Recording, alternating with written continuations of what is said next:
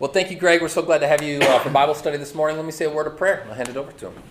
Dear Father in heaven, we thank you that you are the one who does the work, that your seed, the seed of your word, is powerful. And we pray that as it is sown in our hearts this morning, that it would take root and bear fruit, not only in us, but through us, for the sake of our neighbors. We pray in Jesus' name. Amen. Amen. Thank you. Yeah, so we're going to talk a little bit about discipleship. That is the process of training, because that's what discipleship is. Disciple is a trainee, an apprentice. Does that make sense? Right? So many of you probably went through a training process when you started your first job, right? You got out of school, you had your degree, but you didn't have any experience, right? You knew what you were doing, but you didn't know what you were doing, right? Because you got an A on the test, but you had never really done it before, right? And so a training process is giving us an opportunity to learn how to put information into action. And by putting the information into action, you gain insight, experience, skill, and confidence. In other words, you get better and better at it, right? Now, if it's information for the sake of information, you can't put that into practice, right? So reading a story or listening to music, etc. But if I'm learning to do something, I'm going to be a teacher, I'm going to be a surgeon, I'm going to be a business person, then I need to learn how to put the information I learned in a book or from a professor into action so I get better at it, right? We don't want to go to an accountant who is no better at accounting than he was when he first got out of school. Am I right? Huh? Or you're like, well, it depends on how cheap he is. Yeah, you don't want to go to an eye surgeon, right? And you get the exam, and he's all excited because you need a little eye surgery, and he says, "I just took an online course on this yesterday, and I would love to give it a shot on your eye today." You're like, "Wait a minute, I would like you to have a little more experience," right? And that's why Jesus teaches his disciples with words. But teaching his disciples is not accomplished simply with words. Okay? Words are important. How will you know unless you hear, right? We need to understand and have defined and have our minds kind of blown up and turned around. Or like we like to say, he has to mess with us a little bit, right? And so the point is that it starts with words, but realize this, Jesus isn't done with his teaching when he's done with his teaching.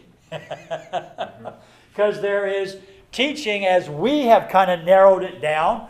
I'm teaching you perhaps right now, or you have had teachers throughout your life, but a rabbi is a little different. A rabbi not only wants you to know how to know the right answers, but how to put into practice, how to live the lifestyle that he's teaching us about.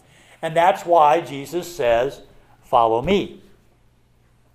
It's not just a game where we're following the leader, the leader, the leader. You're not just following the leader. You're imitating. You're watching him live out his teaching for the good of others, in Jesus' case, and then learning to imitate that, learning to do that ourselves. And it's interesting. We're writing a book right now, kind of joining Jesus on his mission and joining Jesus, show me how, mission and discipleship, and applying it to the family situation. How do we have parents or grandparents or guardians or whomever might be the primary caregiver of the children?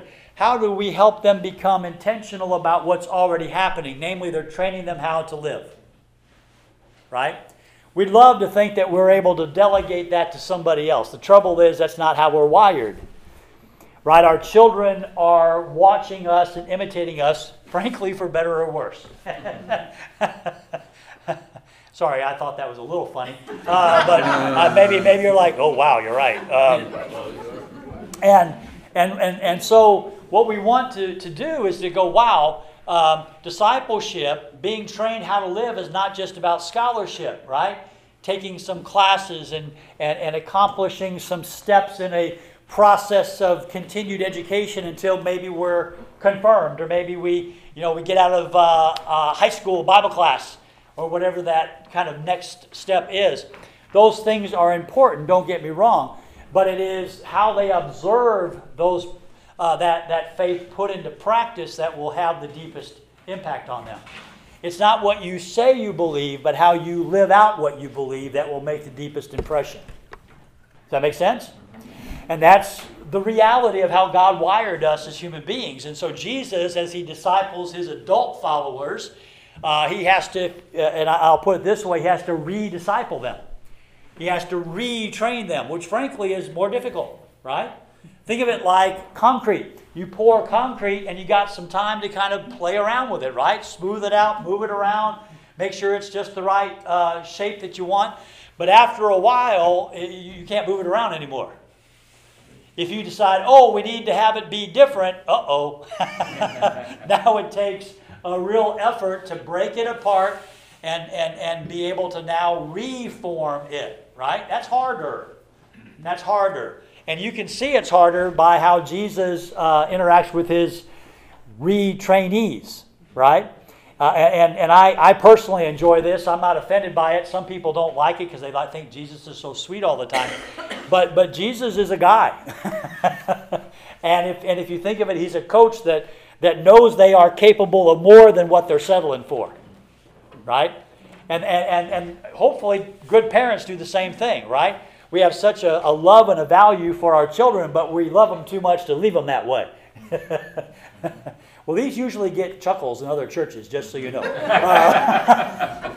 And so, if we can think of it that way, that Jesus is reforming them, right? And then apply that same thing to our kids.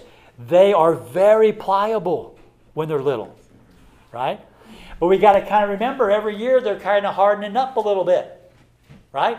And at some point, everyone's different, but at some point, the concrete has now been set, and no matter what you do now, it's probably not going to be enough to really reform them. It will take something a little more dramatic and usually painful for folks to kind of get knocked back, broke apart, and ready to be reformed and retrained, right? And this is why Jesus with his disciples, he does two things that are particularly troubling. But you've experienced them already. In order to help his trainees trust the Father more, he asks them to do scary stuff. Right? Asks them to do scary stuff. Now, to Jesus it's not scary. Right? Because why? He has a lot of experience with his Father. So trusting the Father more is not like a crazy risky thing. It's the smart thing to do. Right? But the disciples haven't found that out yet. They've heard about it probably since they were knee-high to a grasshopper. They've heard about it, but now they need to learn how to actually take courage and put trust in the Father more. Does this sound like something that all of us, either we've experienced it or we've tried our desperate best to avoid it? I note that as I go around the world, places that don't have quite so much affluence and power and independence and freedoms learn how to trust the Father a lot more than Americans. Because we trust the Father more, but we hedge our bets, right? And there's nothing wrong with utilizing good saving practices and investment practices. There's nothing wrong with getting a degree, and there's nothing wrong with being in a society where we have independent freedoms, and liberties. But if we aren't careful, we become the ones that, well, it's kind of like what Ezekiel, the Lord said today through Ezekiel, that I'm going to bring the high trees low. And you're like, well, man, you're a meanie. It's like, no, I'm not a meanie. I love you enough to do it. And that brings us to the second thing. Trusting the Father more usually means kind of think about Peter standing on the edge of the boat, right? And Jesus says, well, come on. And he's like, okay, this doesn't sound like a good idea, right? And all of a sudden, by trusting the Father more, the Father's able to show him more of what he's able to do. Now, what was the rookie trainee mistake that Peter made in that episode? Remember? Took a look at the He's like, wait a minute, I shouldn't be able to do this. And Jesus is like, duh. And of course, he immediately began to sink. And Jesus said, loser, bye-bye. No. Jesus immediately did what? Reached out his hand and pulled him up. Spit in water, right? And then what did Jesus say? Do you remember what he said? Get back in the boat. Get back in the boat. Yeah, actually, crazy enough, he doesn't actually say that. Why? Well, this is why. Don't miss this. Jesus is not scolding Peter. He's still coaching Peter. He's still training Peter. And what did he say? You of little faith, why did you doubt? And then, that's not a rhetorical question.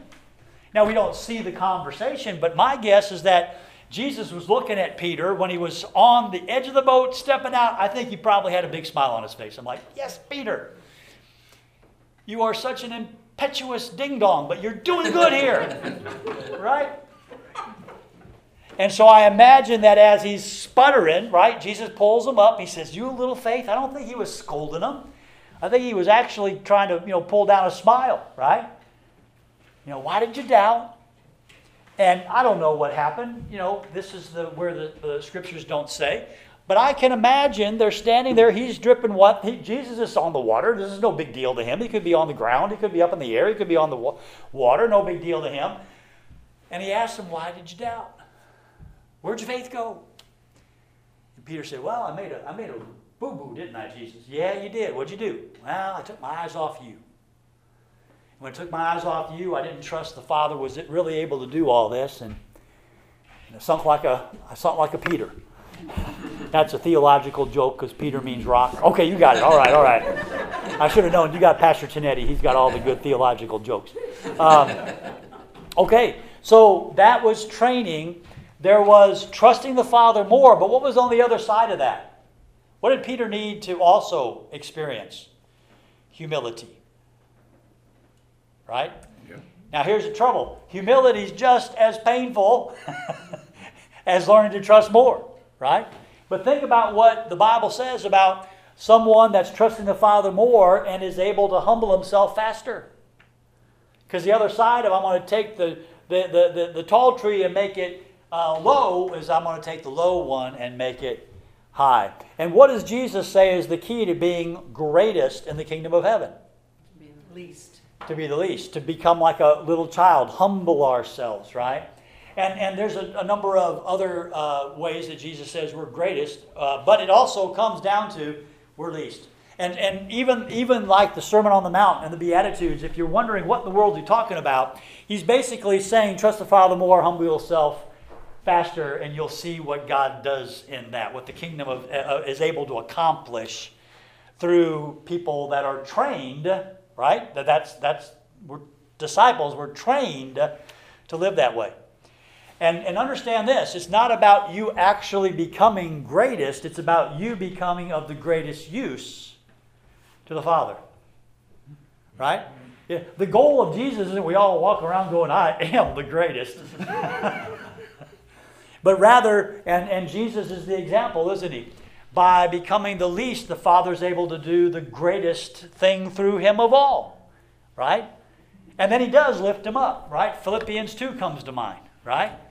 He's God, but he didn't, it wasn't something he grasped a hold of, but rather emptied himself out, even unto death. Humbled himself, even unto death. Think of him in the garden. Father, if there's any other way, but not my will, yours be done. Even in the garden, Jesus is still learning to put humility into practice. And through that, the salvation of the world. Pretty cool, huh? And then he raises them up, name above every other name, all that. That's great. But the humility allows the Father to do the greatest work through us. Now, he's not going to save the world through you. All right? Okay, that's been done. That's Jesus' job. That's tougher, right? And so when we look at Jesus and say, hey, I want to imitate Jesus, his lifestyle, we might go, wow, look at the work the Father did through Jesus. Look at the fruit the Father produced through Jesus. I can't do that. No, you can do what Jesus did. It's just the Father's not going to do through you that he did through Jesus. But he wants you to be of the greatest use to him. So as we imitate Jesus, trusting the Father more, humbling ourselves faster, being ready to offer freely what we have, he'll be able to do the greatest amount that he wants to do through you. And Jesus ultimately says, and you will do greater things than these, than what I have done. And we're like, wait a minute, you raised people from the dead. Right? And now how can I do things greater than these? And he's like, well, Greg, sweetheart, what happened to the people I raised from the dead? They died. Yeah. The inner, eternal, spiritual transformation. Again, not because of us, simply through us. And all we did was fling the seed, right?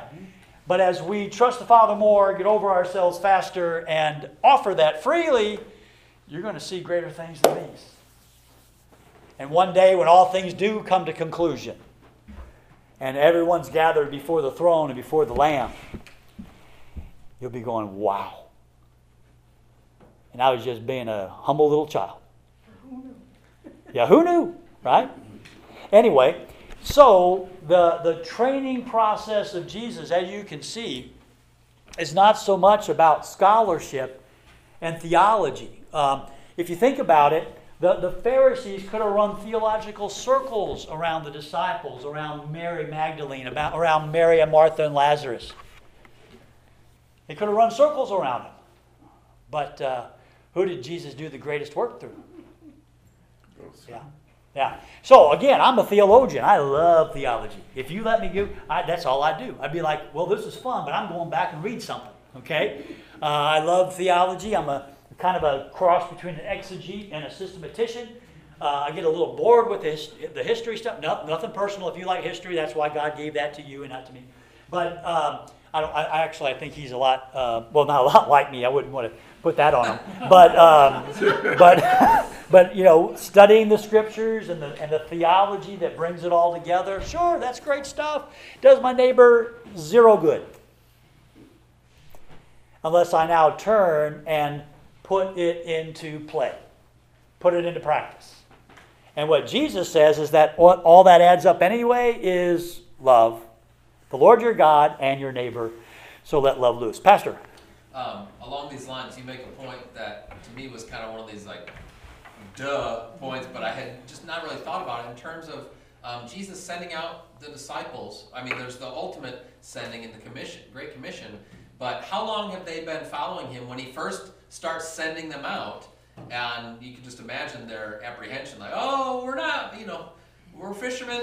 We haven't done a whole lot of training. It's going to be on-the-job training here. But, it was right out, just throwing them out there. Yeah. Because how much do we learn in that practice rather than just talking about it? That's right. No, and really the majority of what Jesus teaches is about the power of the kingdom and the importance of trusting the Father and humbling ourselves. I know there's a bunch of other stuff too, right? But if we can kind of realize there's a summing up, that there really is an outcome that's a very simple lifestyle. It's a simple, sustainable, fruitful, fulfilling, and ultimately, because of God, powerful lifestyle that even a little child can participate in. In fact, that's the rub. Unless you change and become like a little child. And this isn't about y'all aren't going to get into heaven. It just means you won't experience the reality of the kingdom here. Because remember, Jesus said the kingdom of God is within reach. And so a lot of times we, being 21st century American and Lutheran, and it's not a Lutheran thing, but we're so fixated on justification by grace through faith, right? And if you're honest, Jesus doesn't talk as much about that as we would like. He accomplishes it on the cross and is rising again, right? But that's why Lutheran preachers tend to like to go to Paul, because he says it, just by grace through faith. We're like, okay, that I can preach, right? But what Jesus is teaching about is not so much how are you right with God. He's in the process of working out that propitiatory sacrifice, right? What he's talking about is now that you are right with God, how shall we now live? How do we live as participants in the kingdom that's coming and the will of the Father that's being done Now, not just someday. And that's why Jesus, he speaks in present tense, that I have come that you might have life and have it abundantly. Not someday, but now. But the way we participate in the abundance is by participating in the abundance. Not just studying it, singing about it, praying about it, but stepping into it, right? Freely receive, freely give. Right? As I have loved you, now go love one another. Now that I have done this for you, I have set you an example that you should do as I have done for you. Over and over again, right? Don't just hear these words of mine, put them into practice. Don't be the fool, be the wise one, right? And all that isn't about, y'all better behave or I'm not going to save you. What he's saying is, now that I've saved you, it's a lot more fun than simply behaving. We are not just behaving. We're not saying, oh, you better be good. No, you've been declared good in your baptism. Woohoo! This is how Lutherans get excited about their baptism, evidently. You've been declared good. We don't have to worry about trying to be good. What we get to be about is being a way that good gets loose. Right? You've been freed from sin. You've been freed for what? Yeah, but not just, oh, I'm a Lutheran and I have to serve. Right? And again, I'm a third-generation Lutheran, so it takes one to know one, right? But I tend to go around, and everybody knows they're saved by grace, but it seems like a lot of people are saved by grace, driven by guilt, right? And so service, that is the martyr syndrome, which is a lot what we see a lot, right? Okay, I'll help you if I must. Isn't the same as joyfully lending a hand, right? Generously. With a smile, with joy, right? And my point is not to in any way take away from doing our duty, but rather that it's better than that, right? And that's what Jesus is talking about when he talks about, well, you certainly won't experience the kingdom, right? The great and you know, it's even kind of confusing. I was reading Matthew 5 this morning, and it was Jesus was like. That if you, I'll just say, if you don't do something, you are least in the kingdom. And then he goes down and he says, if you don't do it, then you certainly won't see the kingdom or enter into the kingdom. And that sounds like hell language, right? But it's not. I don't think so, at least, and a lot of others don't either. That rather he's talking about the experiencing of the kingdom. You see, God has loved you and forgiven you even though you're a twit. Is that right? Yeah. You're never going to get humble enough to earn his salvation, right? You're never going to get the law right enough to earn his salvation. You're never going to believe correctly enough to earn his salvation. None of that's true. You're saved by grace. Yeah, and that came through the blood he shed on the cross and then rose again, making you right with God. Or like we heard in 1 Corinthians 5, that the old is gone. You are a new creation. The old is gone, the new has come. That's a set deal. Now Jesus starts from that foundational reality and says, now how shall we live so that we are living out a redemptive lifestyle for the good of others? And by the way, when you do that, you'll be experiencing what you've been given in full, not just someday when you get to heaven, but each day, because the kingdom is at hand. Does that make sense? Mm-hmm. So it sounds a bit, philosophical, but it's not. When we start to participate in the kingdom now, you start to see that there's a participation in the kingdom now. It's not just an intellectual assent. Yep, I believe that. But now it turns into stories.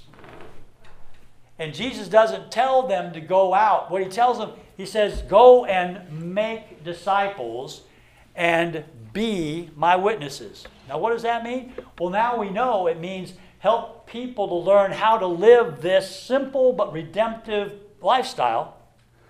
Live out my teachings for the good of others. You help other people do that now that you have been trained in that. And be my witnesses. That doesn't say, that's not be a preacher at a church. Be my witnesses. We want preaching at the church. That's a different word.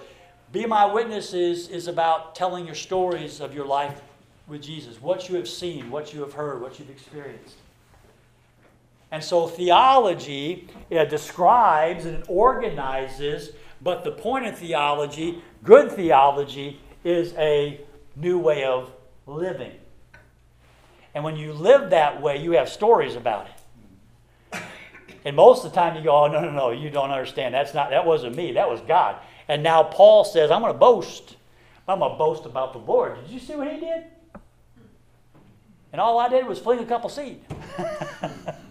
Make sense? And that's why for us as followers of Jesus, right? We worship Jesus, we study Jesus, but then we get up off our pews and follow Jesus. We will gain, little by little, experience, skill, and confidence in Him and this lifestyle. Pastor?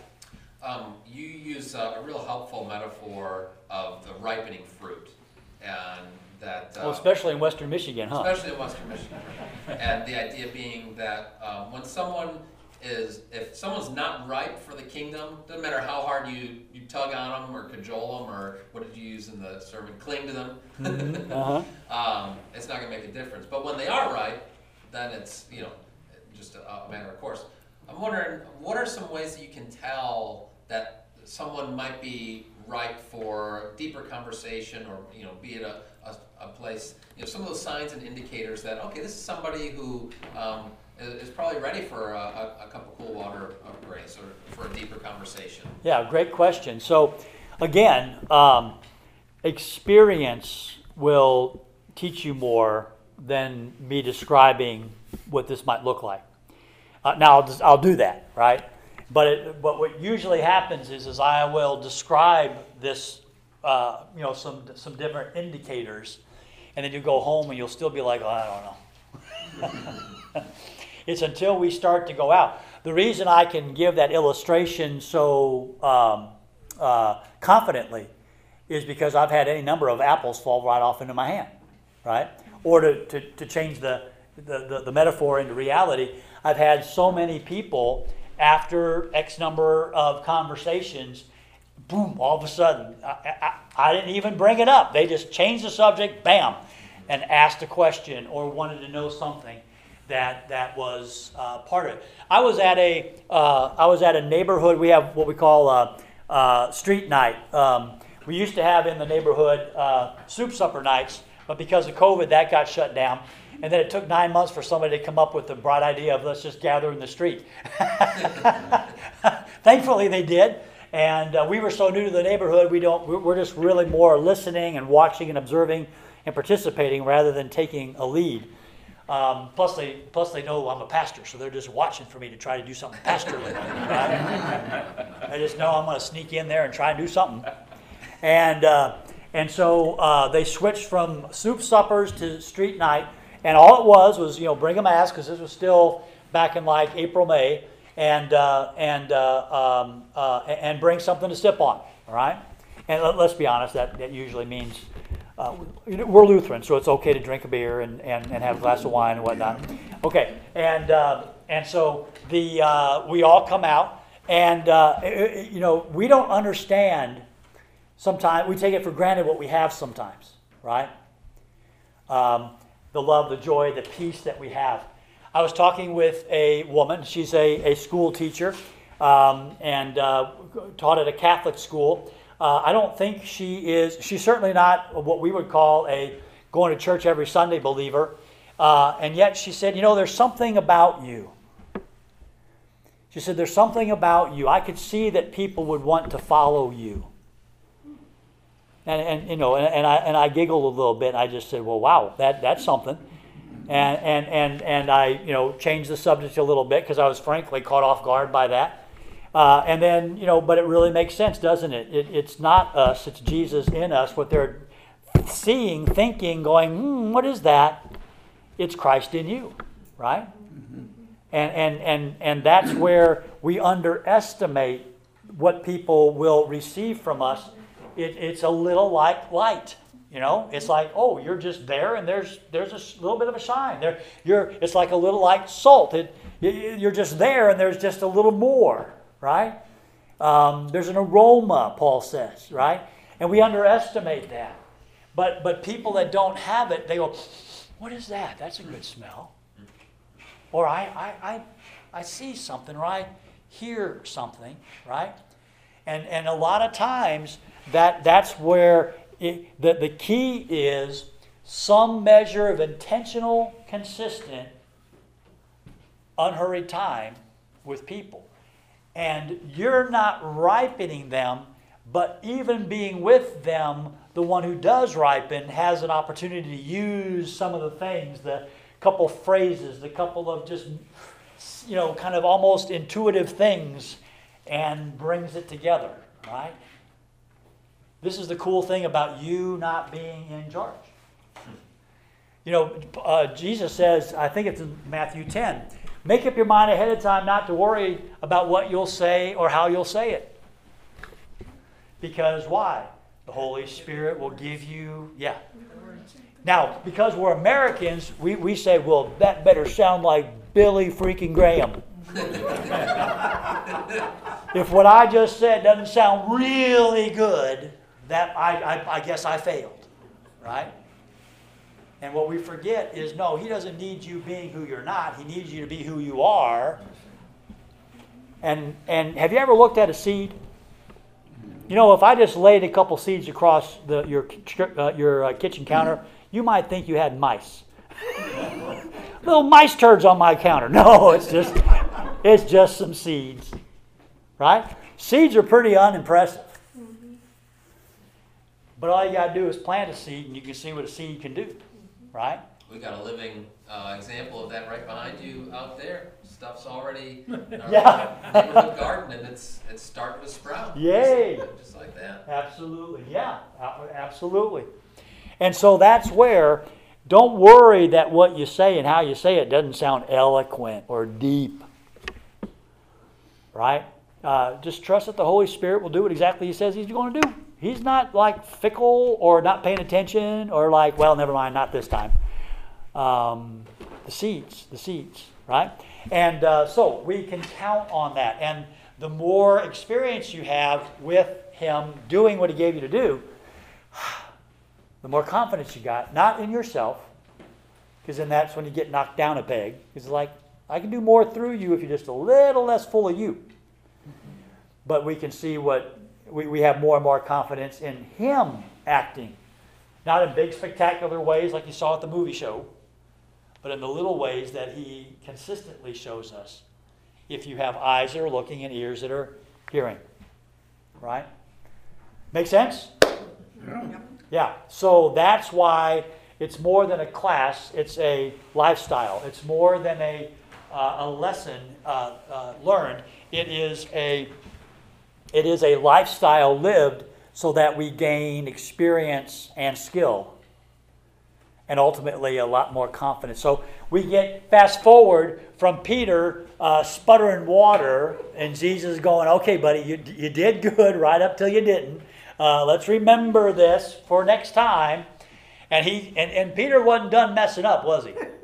No. So that trainees mess up. But when you're a trainee of Jesus, understand this, failure is never failure, it's training. You don't wash out. He's not washing you out. You might give up thinking you're a mess, but He's like, well, what part of that did you get from me? Right? No, you're my beloved.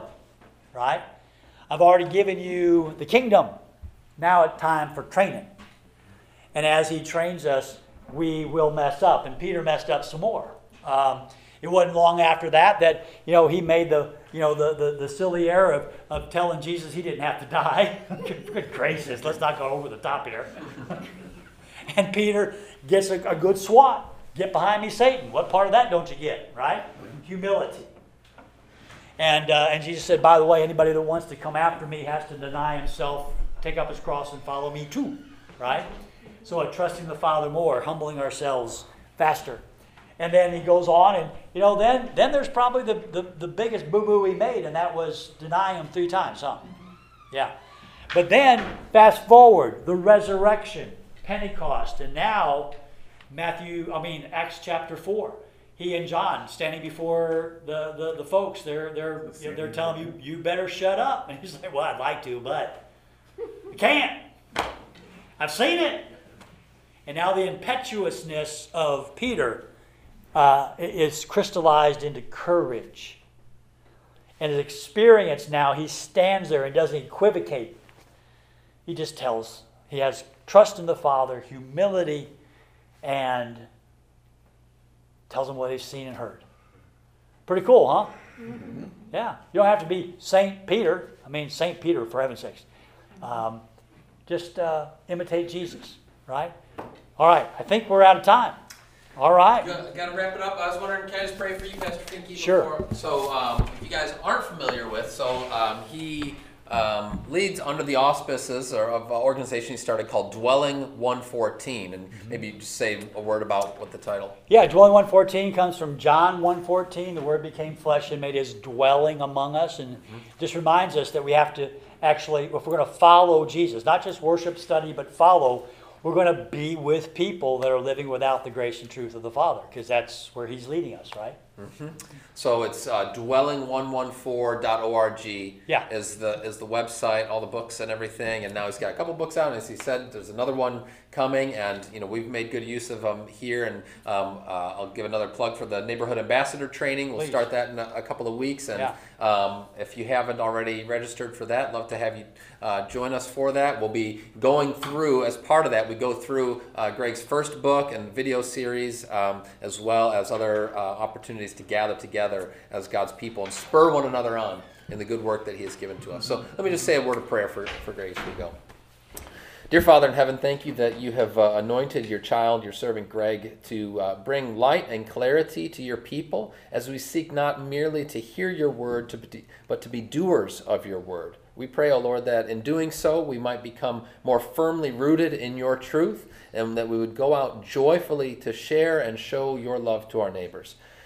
Bless Greg as he goes from this place, and we pray that he would take the spirit of Arcadia with him and continue to shed and share your seed, to sow it, cast it aimlessly all over, trusting that it's your power that makes it to grow. We pray in Jesus' name.